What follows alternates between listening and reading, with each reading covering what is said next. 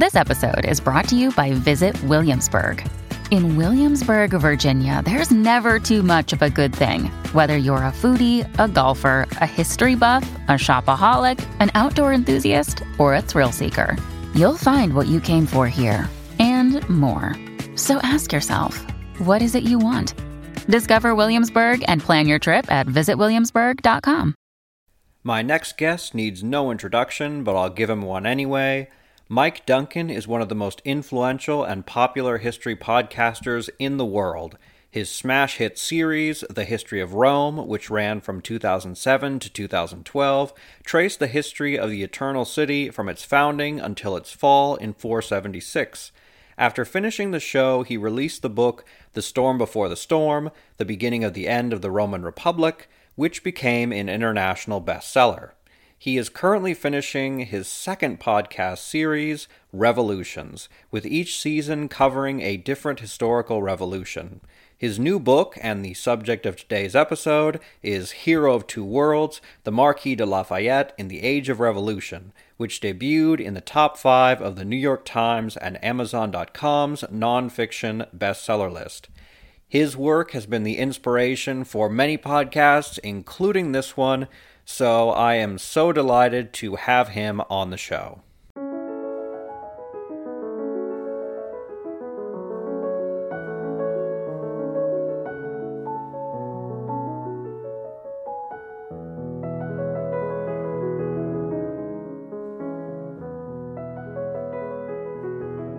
Thank you so much for being on the show, Mike Duncan. This is such a special show. First off, because you're here, it's obviously special. And also, this is the first episode that I have done since becoming Dr. Giraud. I actually defended successfully a couple weeks ago, so this is quite an opportunity to celebrate, and it's the best way I can think of to celebrate. So thank you so much for being on the show.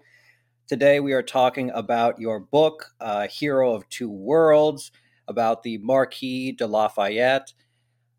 Over your career, covering the entire history of classical Rome to revolutions from the 1600s to the Russian Revolution, you've become acquainted with some of the most fascinating characters of all time. Of all the people you could have written about, what made you choose the Marquis de Lafayette? Well, it grows organically out of having done revolutions. And it was sort of where I was at in revolutions when it came time for me to write my second book, because my first book, The Storm Before the Storm, did pretty well. And the publisher came around and said, okay, well, what are your ideas for your next book? And at this point, this is right when I was ending the 6th season of the show. And for, if you're not acquainted with the show, each season is a different discrete historical revolution. But I move chronologically through history. And the 6th season was about the Revolution of 1830. And Lafayette, as an old man, plays a very prominent and important role in the Revolution of 1830, as we all know. And then by that point in season 6, I was looking back on it, I was like, this guy showed up as a 19-year-old in season 2, played a pretty prominent role in the Continental Army and in the American Revolution, then went on into the French Revolution and played a very major, like a much bigger role than even I anticipated him playing in the French Revolution, because I knew he was around, I knew he was a part of the National Guard, but I think really 1789, 1790, 1791, Lafayette's one of the most important and influential figures in the whole revolution. And then as I move forward, I'm talking about Spanish-American independence, and suddenly I'm reading this biography of Simón Bolívar, and Simón Bolívar's in correspondence with old Lafayette, because Bolívar looked up to Lafayette. And then in trying to prepare for the 1830 series, I find him involved in these secret underground Carbonari conspiracies, these liberal revolts in the early 1820s. And by this point, Lafayette had just been around so much. He's around in the show more than anybody else. He appears in more episodes. He appears in more series than any other figure. And so by the time what would you like to write your next book about? I was like, I have this guy who is around all the time and I can't get rid of him. And I would really like to go back to the beginning of his life and just retell the whole story of his life from birth, but then also re-walking through all of these events a second time: the American Revolution, the French Revolution, the Revolution of 1830, and walking through this 50-year period, which is of humongous importance, not just for European history, but Atlantic history and world history generally. And those things all came together. And then, of course, when I presented it, everybody was like, "Oh, the guy from Hamilton. That's fantastic. You can absolutely write a book about the guy from Hamilton." And here we are. Yeah, and among other things, I mean, he just did so much. And one thing which he did so much that you couldn't even mention at all was he wrote the Declaration of the Rights of Man and the Citizen, which has become one of the most important political documents in modern history. Truly a remarkable figure. Sure. I mean, and he gives France the tricolor. Like he was sitting around with a sketch pad in 1789, and that's why the blue, white, and red are a thing. That comes directly out of Lafayette's head. So I have to ask this question: after all the research you've done, can you say the Marquis de Lafayette's full name from memory? And just know we won't take points off of you if you can't. Oh, no, I can't do it from memory, but I do have it in front of me. It's Marie-Joseph Paul-Yves Roche-Gilbert du Mortier, Marquis de Lafayette. All right, fantastic. I tried doing it for one other show, and Yeah. I said it fantastically, but that's because I did multiple takes. So Yeah, there you go. I mean, and no, I am not in any way interested in committing his full name to memory. I mean, he cracks a joke about it, like right at the beginning of the book, where he's like, I was baptized like a Spaniard. They just gave me every saint's name to look after me. But he said that he always felt like Saint Gilbert did the most to look out for himself. Absolutely. But to anyone out there who's listening who really wants to get that authentic stuff down, just know that the Marquis de Lafayette's name, that's the intermediate level. And then once you get to Picasso's, that's when you're the master. Yeah. Yeah.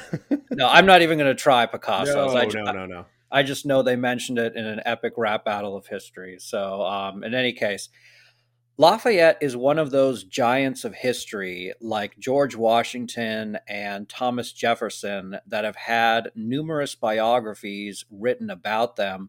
Were you intimidated by the thought of trying to place yourself among such great historians who have written on the Marquis?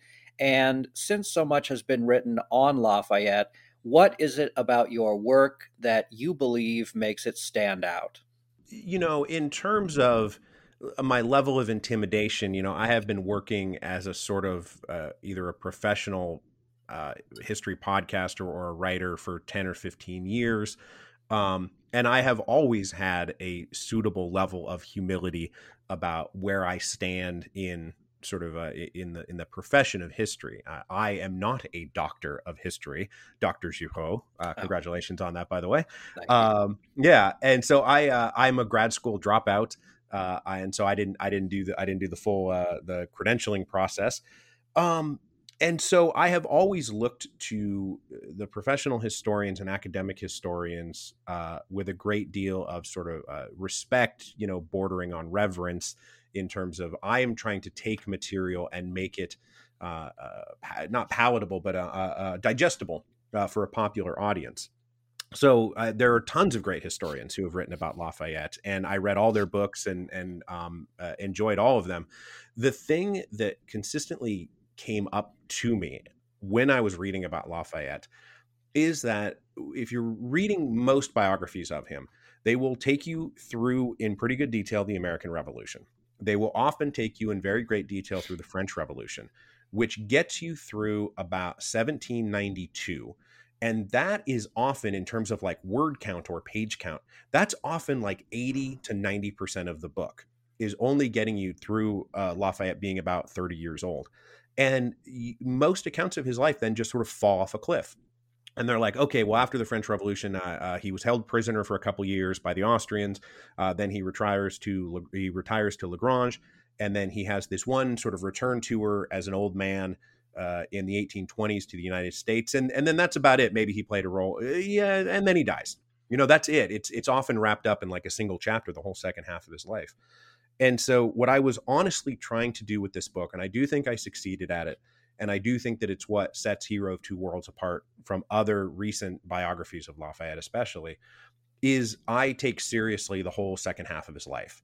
And, part one of my book is the American Revolution. Part two is the French Revolution. And then the whole final third of the book is everything that happens after he gets let out of prison, his experiences with the Napoleonic Empire, his experiences with restoration politics, his activities among the Carbonari, trying to overthrow Louis XVIII, his role in the July Revolution, his ongoing role as a politician and a political leader after the July Revolution, because this notion that he just sort of like retired and went away for the whole second half of his life isn't really true. He was a very active politician. He was a very popular politician. He was a very influential leader. And I think it's the service I was trying to provide here was to really illuminate and take seriously the second half of his life. Well, I hope that you don't have too much humility and look, too far up at supposedly people who have gone through the system, because I think that your book is truly fantastic. Obviously, you bring to it the incredible expertise you have as a storyteller, so that it's accessible to the general audience, but it is also, I think, a fantastic scholarly work that is going to enter into the pantheon of Lafayette. So I hope that you aren't too humble moving forward. And actually, I try to maintain an appropriate level of humility, and I don't want to get a big head, and I also don't want to think I'm a big nothing burger. So yeah, I will try to keep it appropriate. Okay, well, good. I get a bit of humility every day because, I was riding high for a bit once I got the doctor title, but every day on Twitter, somebody tries to school me about history or says I'm doing it wrong. So, that doctor thing, it doesn't mean as much as you'd think. So one thing that I really loved about your book and how it stands out, I think, from other works about Lafayette is that a lot of other works focus on Lafayette's successes, with his crowning achievements being his service in the American Revolutionary War, writing the Declaration of the Rights of Man and the Citizen in the French Revolution, and securing the transfer of power from Charles X to Louis Philippe during the 1830 Revolution. But your book, interestingly, devotes a fair amount of time to his failures and faults. You describe how, despite being in politics for half a century, he never developed much talent for it. You go into detail about his failed project to liberate African slaves in Cayenne. You talk about his strained relationship with his children, who went years without seeing him, having missed the death of his daughter Henriette and leaving his son Georges when he was 12, only to meet him again when he was 18. How do Lafayette's faults and failures factor into your conception of this man? I think that his faults and failures make him very human. And I don't think that any biography of any person is going to be accurate in any way if it only highlights, the good stuff. When we have a word for that, it's hagiography. And in my encounters with Lafayette biographies, everything you described is true from some of these books that have been kicking around out. They're not recently, of course, but like over the last 200 years, there have been many a glowing hagiography of the good general. There's also a fair number of books that treat him with exactly the opposite mentality, where they dwell on what a failure the guy was, and don't want to give him credit for like literally anything. Which is actually one of the things that I found really fascinating about him very early in sort of encountering him in the American Revolution and the French Revolution, is that American historians and people who write about American history have a tendency to have a very positive outlook on Lafayette. And people who write about French history and the French Revolution in particular, not just French historians, but also, British historians or German historians, have a tendency to be like, oh, Lafayette, here he comes again, asleep at the switch. Here comes Lafayette, the big failure. And they don't really treat him with very much respect.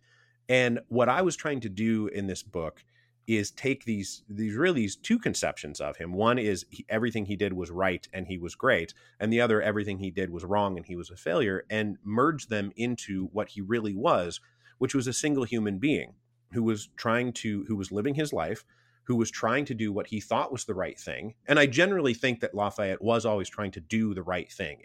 Whether he succeeded or failed, I don't usually find him doing things for nefarious purposes or for cynical purposes or for really selfish reasons, right? I think he was a pretty good guy trying to do the right thing. Right. That would be Talleyrand, right? Yeah, exactly. Yeah. Talleyrand is a very cynical figure. And if I was writing a biography of Talleyrand has his successes and failures, but Talleyrand did lots of things for not great reasons. Lafayette was different in that way. And I think that all of that deserved to be mentioned too. When it comes to like his relationship with his kids, as he continues to he's running away from home as a 19-year-old, but often, that romantic story of him, which is often told, by me in interviews or by others, he left behind a wife who had a baby in her arms. He didn't just run away from like his parents. He ran away from a wife and a kid, which doesn't really reflect well on him.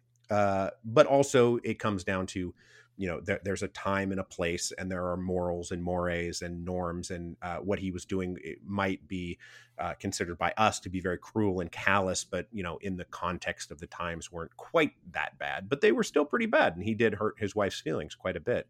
And this is all to say that I just think that like he was a very human person, and he's very relatably human in the fact that he had his successes, he had his failures, the things he did right, the things he did wrong. And this makes him somebody who just was a person. It reminds me of a quote by Georges Clemenceau where he said, "A man's life is interesting primarily when he has failed, I well know, for it's a sign that he tried to surpass himself."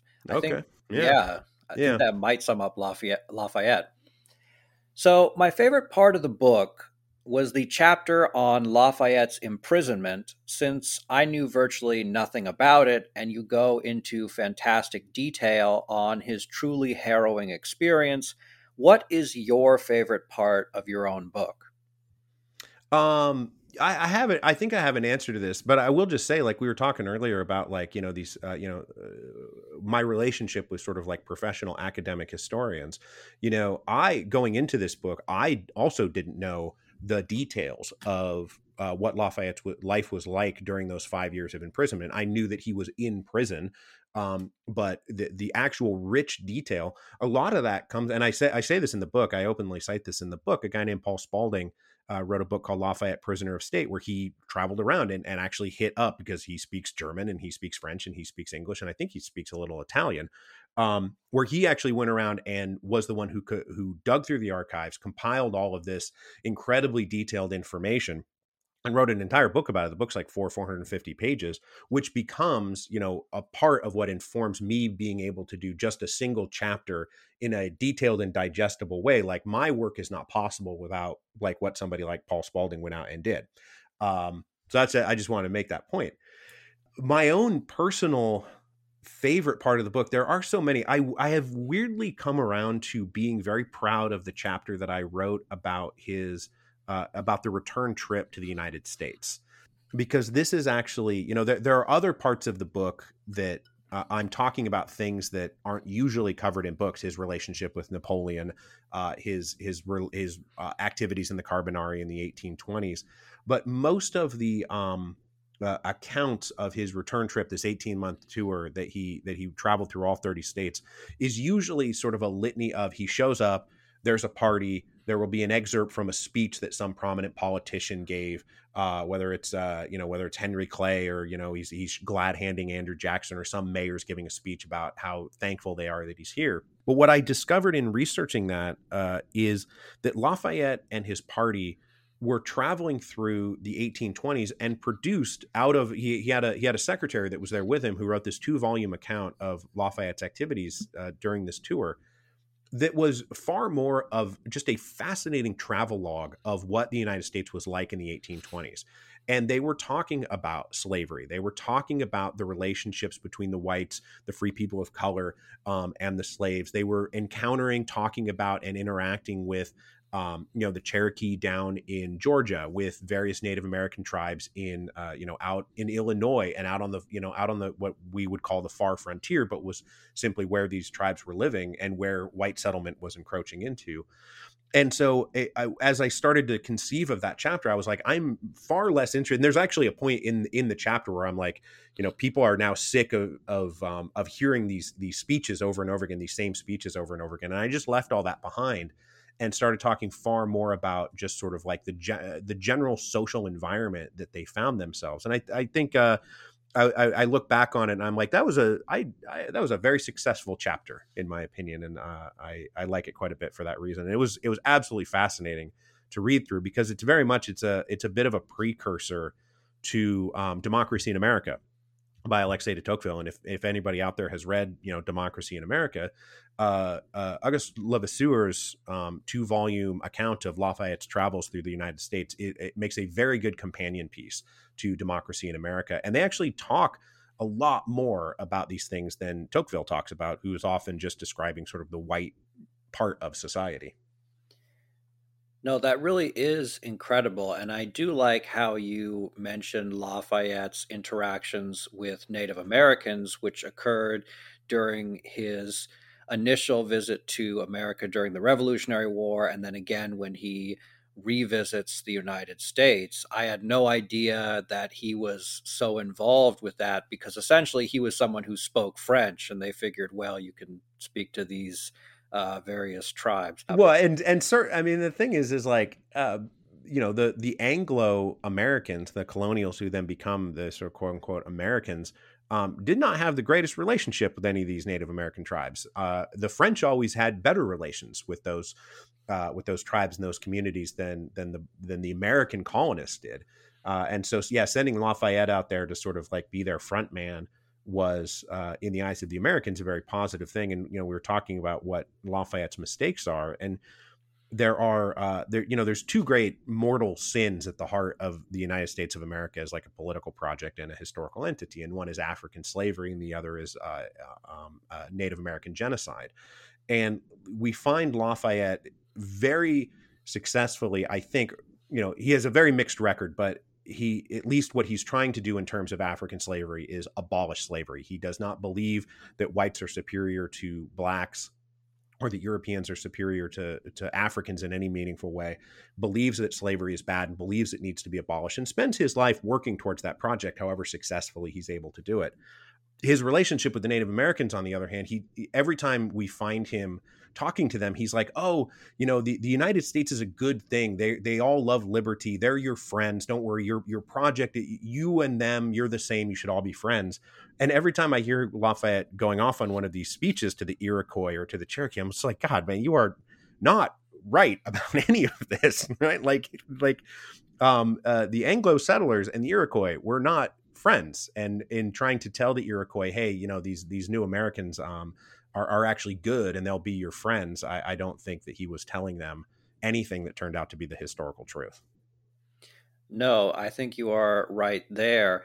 But I did just want to note how that was something that I had never heard of, Lafayette's interactions with Native Americans. And so you bringing that up was quite interesting. And on that note, when you studied Lafayette, I'm sure you came across something you were completely unaware of beforehand. So, for example, I was shocked when I got to the chapter in your book detailing how Lafayette was part of the French Carbonari, an underground revolutionary group trying to overthrow the restored Bourbon monarchy. What did you discover about the Marquis that surprised you?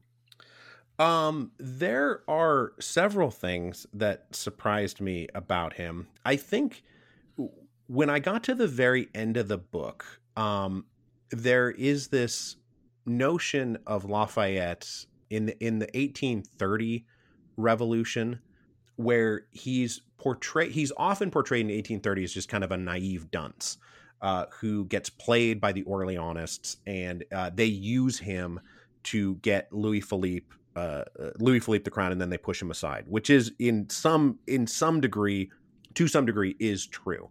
But at the same time, I discovered in his writings, in his reflections on 1830, and then what people were saying about him at the time, that he actually had a very sophisticated understanding of the various political forces at play in 1830. And he made a decision to back the Orleanists for what I think were very good reasons, and that he didn't actually have the other options that were available to him, he believed would lead to either civil war or a European invasion of France, which I don't think is wrong, because we forget sometimes how close events were in the past. Like sometimes we forget how far away things were. 1830 is only 15 years after the fall of Napoleon. It's only 15 years after the end of a generation-long war between France and the rest of Europe. All of the French Revolutionary Wars, then into the Napoleonic Wars, which is really just one giant conflict that unfolds over about 25 years, which in 1830 was only 15 years in the rearview mirror. It'd be like something that wrapped up in 2006 for us, which is not that long ago, at least in my mind. And so when he says we can't do a republic, because when people think republic, they think terror and they think war. We can't do another Bourbon because the Bourbons just will screw things up again.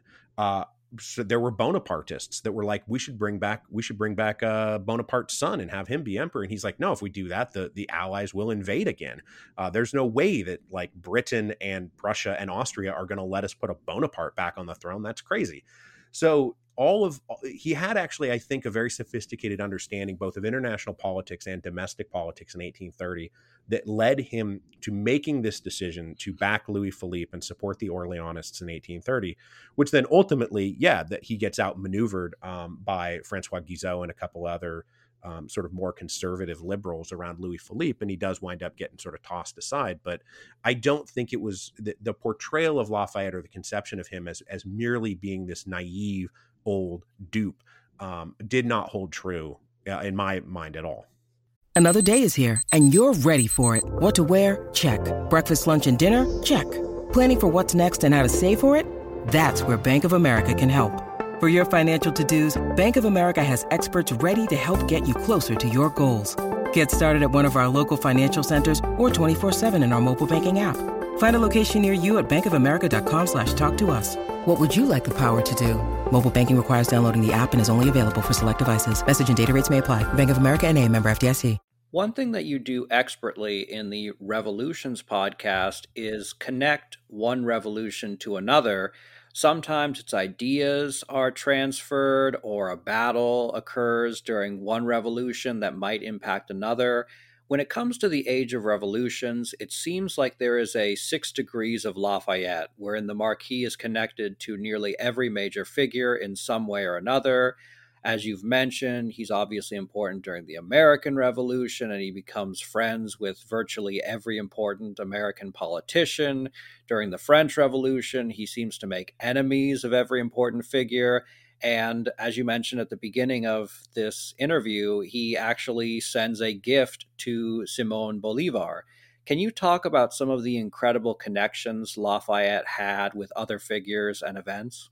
Yeah, I mean, as you say, it's not even just like 6 degrees of separation. I mean, it's often like 2 or 3, and very often very direct. At least in many instances in terms of his correspondence, because from a very young age, he's the hero of two worlds. He is an internationally famous figure from the time that he's like 19 or 20 years old, and remains a well-known famous figure for the next 60 years, like really until his death.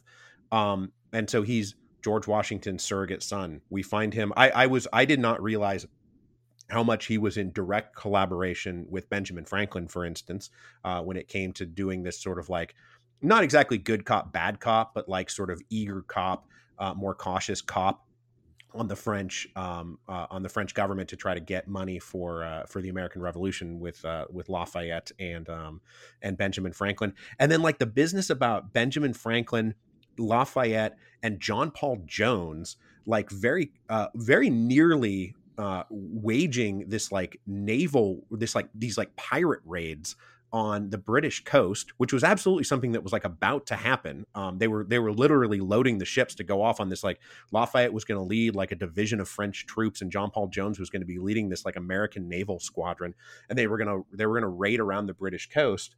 So yeah, every like who else is in there? He's on close personal terms with Bonaparte. This is not just somebody he's removed from. This is somebody he's in direct contact with. He's in direct contact with Madame de Stael, who is Napoleon's great enemy and who becomes in her own right like a very famous literary figure. She is Lafayette's close friend. And then you get to the end of his life, and we find him in correspondence with the president of Free Haiti. We find him in correspondence with Bolivar. We find him in correspondence with Greek revolutionaries and Polish revolutionaries. And so every place you turn to, you're going to find people who are corresponding with him or coming to meet him. Like all of his connections to the abolitionist movement with William Wilberforce and Thomas Clarkson.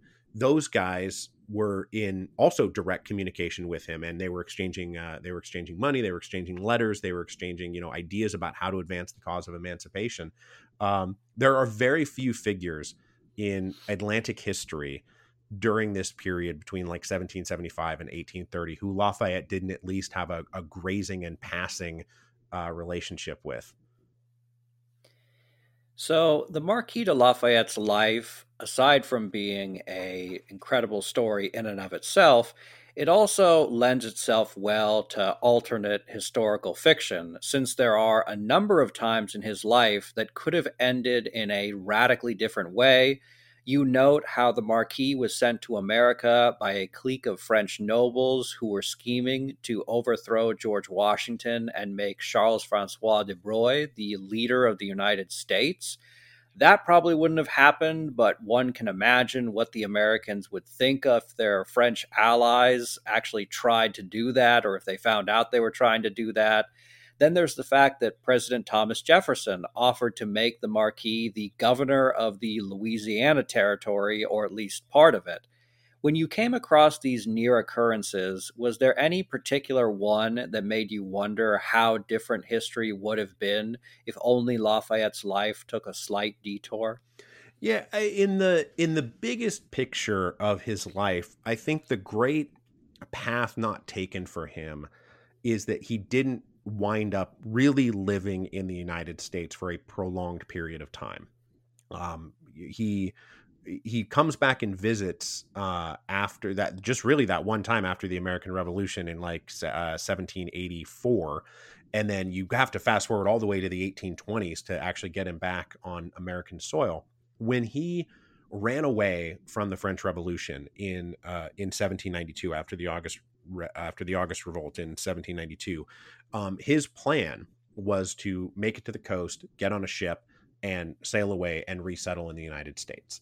And there are a couple of different times that this could have happened, that it very nearly happened, that he was trying to make it happen. And and then even after he gets out of prison, all through the 1790s, his basic long-term plan is to move to the United States and settle there. So there's a big sort of what if when it comes to Lafayette moving to the United States and then because he wouldn't have stopped wanting to be involved in politics. He would not have just retired peacefully and quietly. Where does Lafayette wind up in American politics and American history if he moves there in 1800 rather than merely coming back for just like one or two visits? That opens a very, very big can of worms in terms of what if. If you go back to that moment in 1792, like one thing that did really hit me at the time was when the showdown is looming between sort of this populist faction, the Jacobins and the Cordelier Club guys like Danton and Robespierre and Desmoulins, who in the summer of 1792 are aiming to now completely overthrow the monarchy, right? Not just have a constitutional monarchy, but overthrow it and create a republic. And Lafayette is now serving as a general in the French army as opposed to just the leader of the National Guard. And he comes back that one last time, denounces the Jacobins in Paris and says the Jacobins are they have become fractious. They are destroying the unity of France. They are undermining the war effort. They are probably going to try to overthrow the government and the Constitution, and we need to do something about it. And everybody in the Legislative Assembly who he's saying this to, greets him with like stony silence because everybody in the room was a Jacobin. And so he was denouncing them to their faces. The question is, what happens if Lafayette more forcefully reasserts his command over the National Guard at that moment, instead of coming to Paris, denouncing the Jacobins, and then somewhat meekly, I must say, somewhat meekly just returning to the front lines and being like, okay, well, it didn't work, and I guess I'll just go back to the army. The National Guard was this force that he had organized. All of the officers were men that he had trained and selected, and he built the structure and the organization of the National Guard. If there was any sort of armed force in France that was Lafayette's to command, it would have been the National Guard. And I just wonder what would have happened if he had said, no, I'm going to stay here. I am going to reassert my moral and legal authority over the National Guard, and I am going to use them to short circuit this very obviously looming Jacobin threat to the constitutional government that I myself am continuing to pledge to support, because he wanted to support the Constitution of 1791. Very likely, the end result of this is that like he loses and gets his head chopped off. But at the same time, like that, I think that was his moment more than any other moment to really change the course of French history. And I think he missed his opportunity. Maybe saved his life, which is, like I said, just as likely he dies as a result of everything I just advised him to do. Right. Well, we have to be glad that he didn't do that, because otherwise we probably wouldn't be getting the book. So, talking about both alternate history, but also my previous question, which was about connections, one truly remarkable thing that you wrote was that the Marquis de Lafayette's father was killed at the Battle of Minden when British artillery officer William Phillips ordered his men to fire on the French position. Then, during the American Revolution, our Marquis de Lafayette faced off against General William Phillips in Virginia. In reality, Lafayette made a tactical bluff and tricked Phillips into a retreat, but if Hollywood had their way, I'm sure the two would have met each other in the midst of a pitched battle and had a sword fight. I don't suppose there were any instances where you were writing and thought, man, if only this event could have gone just a little differently. Yeah, I mean, that's obviously a big one.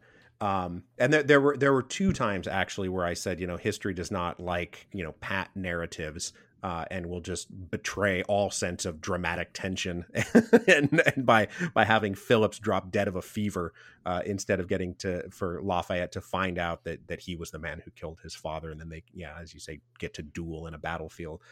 The other one is that so Lafayette and Alexander Hamilton were like great friends, and this is they did a play together. They rapped together all the time. It was they were very ahead of their times. They were very culturally progressive dudes.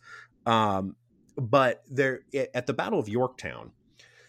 Hamilton, after years of being desk bound and sort of tied by a chain to being Washington's chief of staff, Hamilton had been itching to get in the fight and get in the war and make his own mark as a soldier, because he really felt he was an ambitious soldier in the same way that Lafayette was. They were almost the same age. They were trying to accomplish the same thing. And then at Yorktown, rather than when Lafayette had command of this moment where they're going to take this specific redoubt in order to basically secure final victory at Yorktown, he passes over his friend Hamilton. Lafayette does not give Hamilton this opportunity to lead the charge, and Hamilton then has to go over Lafayette's head to Washington in order to get this command. And I'm just reading this, I'm like, none of this makes any sense from a plot perspective.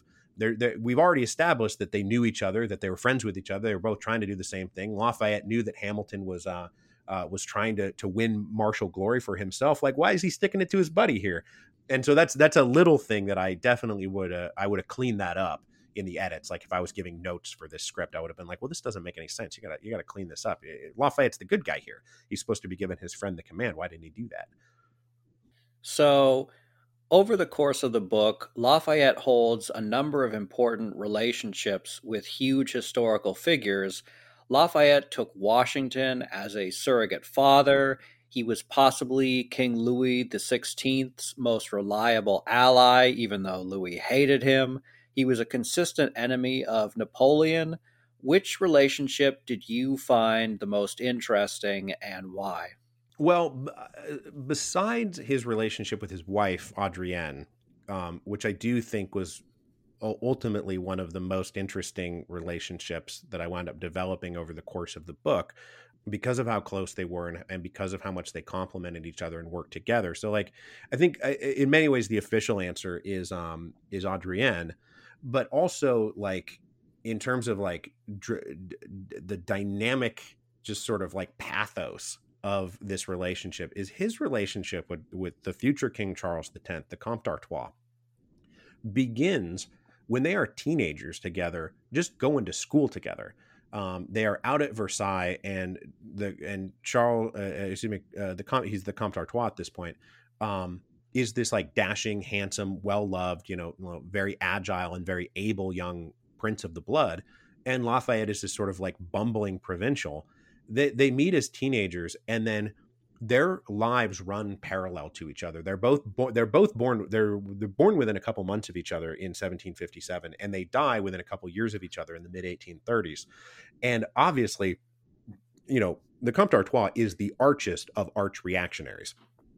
He is the first emigre after the fall of the Bastille. He is the one who is trying to roll back the French Revolution, and everything that he wants to roll the entire thing back to 1788, or maybe even say, let's roll this thing back to like 1715 when things were good. And Lafayette, meanwhile, is constantly trying to push for reform and is a living symbol of the Revolution of 1830. And then so these two guys who met as teenagers, who were classmates together, then just keep running into each other in 1789 and then 1815 and then the 1820s and then 1830. And so they're old men. Like they're both just a couple of like stodgy old men. They're in their 70s in 1830. And there's Lafayette like trying to overthrow his old classmate from literally 60 years ago.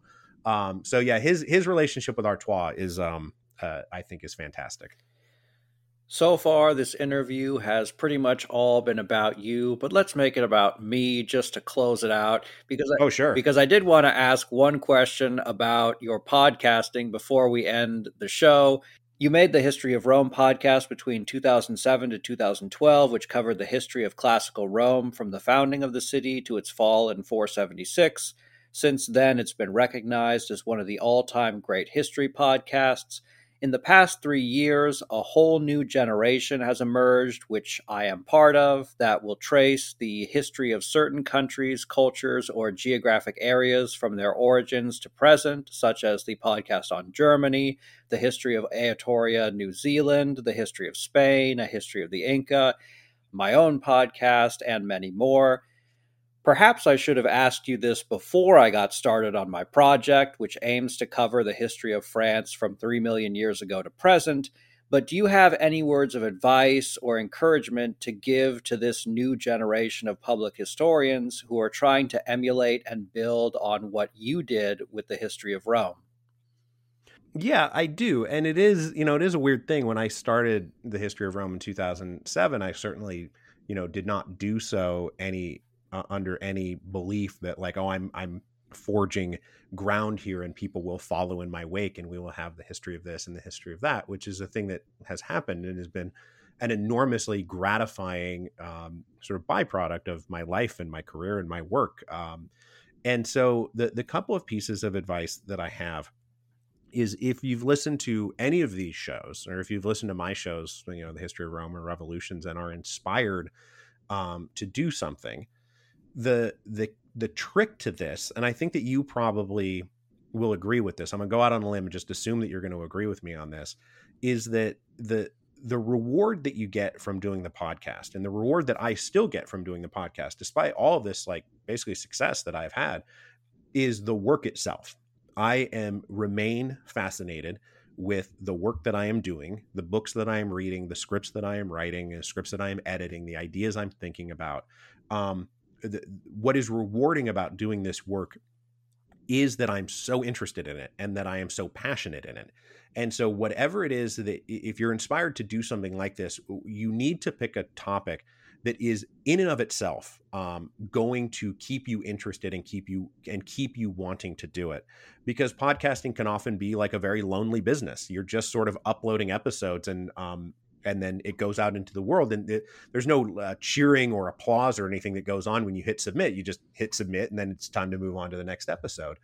And then also, you're going to be doing it a lot if you're really into it. If you want to make like a weekly podcast or even a monthly podcast, it's a lot of work. And so you can't pick something that you think other people will like. You shouldn't pick something that you think will make for a good show or is a good idea. What you need to pick is the thing that you can't stop thinking about, you can't stop writing about, you can't stop reading about, the thing that you are more passionate about than anybody else, because we need that passion from you in order to continue to produce the work that you're going to produce. So that's the main thing, right? Is like, be incredibly passionate about your subject. Do you agree with me on that? Oh, no, absolutely. I mean, okay, good. My podcast is pretty much running entirely on passion. I don't have the success that you have, but I do have some loyal patrons and fans, and they help me push the boulder up the hill. So I want to give a huge shout out to them. But yeah, you're completely right. I think that at my heart, and I think at the heart of most people who try to be historians, is that we are storytellers, and we want to impart something which is both interesting but also meaningful to our audiences. I mean, I really am not telling the history of France from 3 million years ago up until, who knows, the financial crisis, or maybe Macron, maybe whenever I finish this. I'm not doing it just for the hell of it. I'm doing it because I think that there is something interesting and fascinating and important involved in it. And it goes beyond just France itself, because I assume that you are much too busy with baseball or whatever it is that you're tweeting about recently. But I'm guessing you haven't been listening to my podcast recently, but I just got done with Charlemagne. And if you look at all the things that Charlemagne influenced and how we're using the calendar, or at least a version of the calendar that he promulgated back then, so much of the things that happened in not even just France, but Francia now impact us today. And I think that being able to tell people what the origins of their societies are from, this is such a fascinating and interesting thing. And I'm sure you got that feeling doing the history of Rome, because the number of ways that Rome impacts us today is just incredible. Oh yeah, everything runs through Rome, in terms of like sort of European Mediterranean civilization. Everybody has their Roman period, it seems like. And even if you're talking about something like Germany, they were constantly in contact with the Roman Empire, even if they were never conquered by them. So yeah, like, I've been at this for 15 years, and I constantly get to learn new things, talk about new things, talk about things that are interesting to me. And that's I think the main thing. Whatever it is that you're doing, like, don't do it for other people, do it for yourself. And if you're doing it for yourself, then I think that other people will recognize the passion and the interest, and that is a compelling reason to listen to people.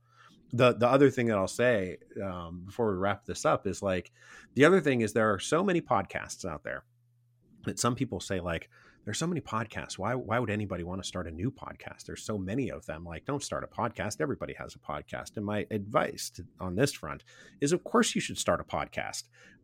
If you're passionate about something, there's very few barriers to entry. And if you want to do it, I think that you should. And people who say, oh, the field is saturated, there's no way you're going to be able to break through, that's the same mentality as telling somebody, oh, there's so many bands out there that you shouldn't start a band. Nobody says, gosh, there's so many bands, don't start a band. Like, that's crazy. Of course you should start a band, even if all you're doing is just gigging around your hometown. Like, making music and playing music is fun, right? And maybe you'll be really good and you will be the one who breaks through. Like, you never know. Like, there are constantly new bands that come out. So I don't think that anybody should be discouraged by the mass saturation of the market at this point. It was very different when I started in 2007. Like, of course it was.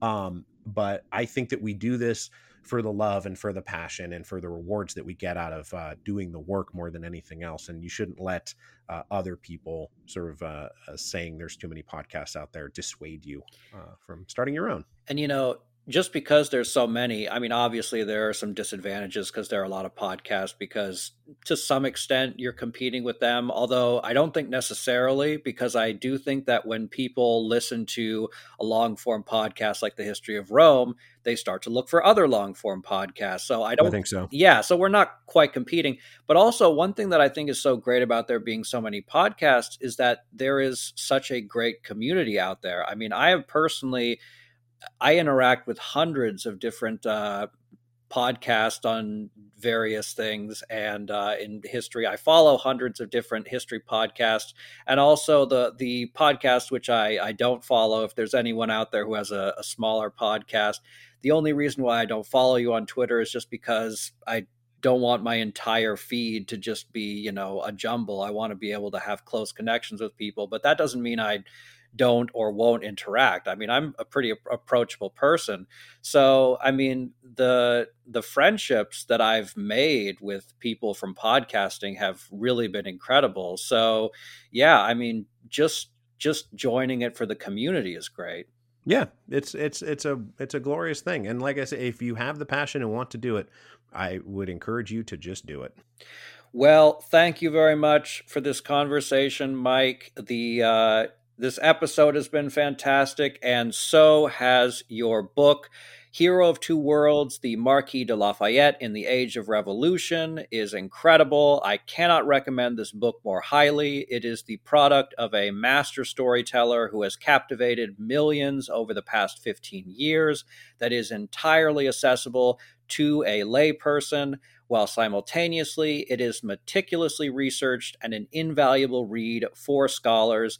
If you haven't already checked out the book, then what are you doing? Get the book, get it, especially, and particularly Mike, I think Mike is doing so many amazing things, pioneering so many things. I really appreciated how you were encouraging your followers to get it from local bookstores, support your local bookstores, and get this book. So again, thank you very much for being on the podcast, Mike.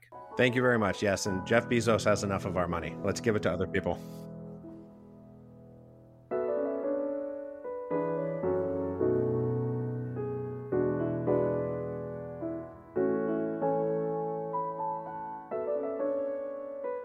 As always, donations keep the podcast going.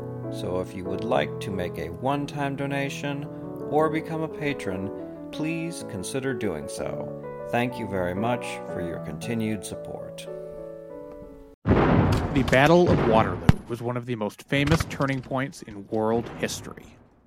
But what happened next? My name's David Montgomery, and I'm the host of The Siècle, a history podcast that tackles exactly that. Join me as I cover France's overlooked century in between Napoleon and World War I. The Siècle, spelled S-I-E-C-L-E, is part of the Evergreen Podcast Network and can be found wherever you get podcasts.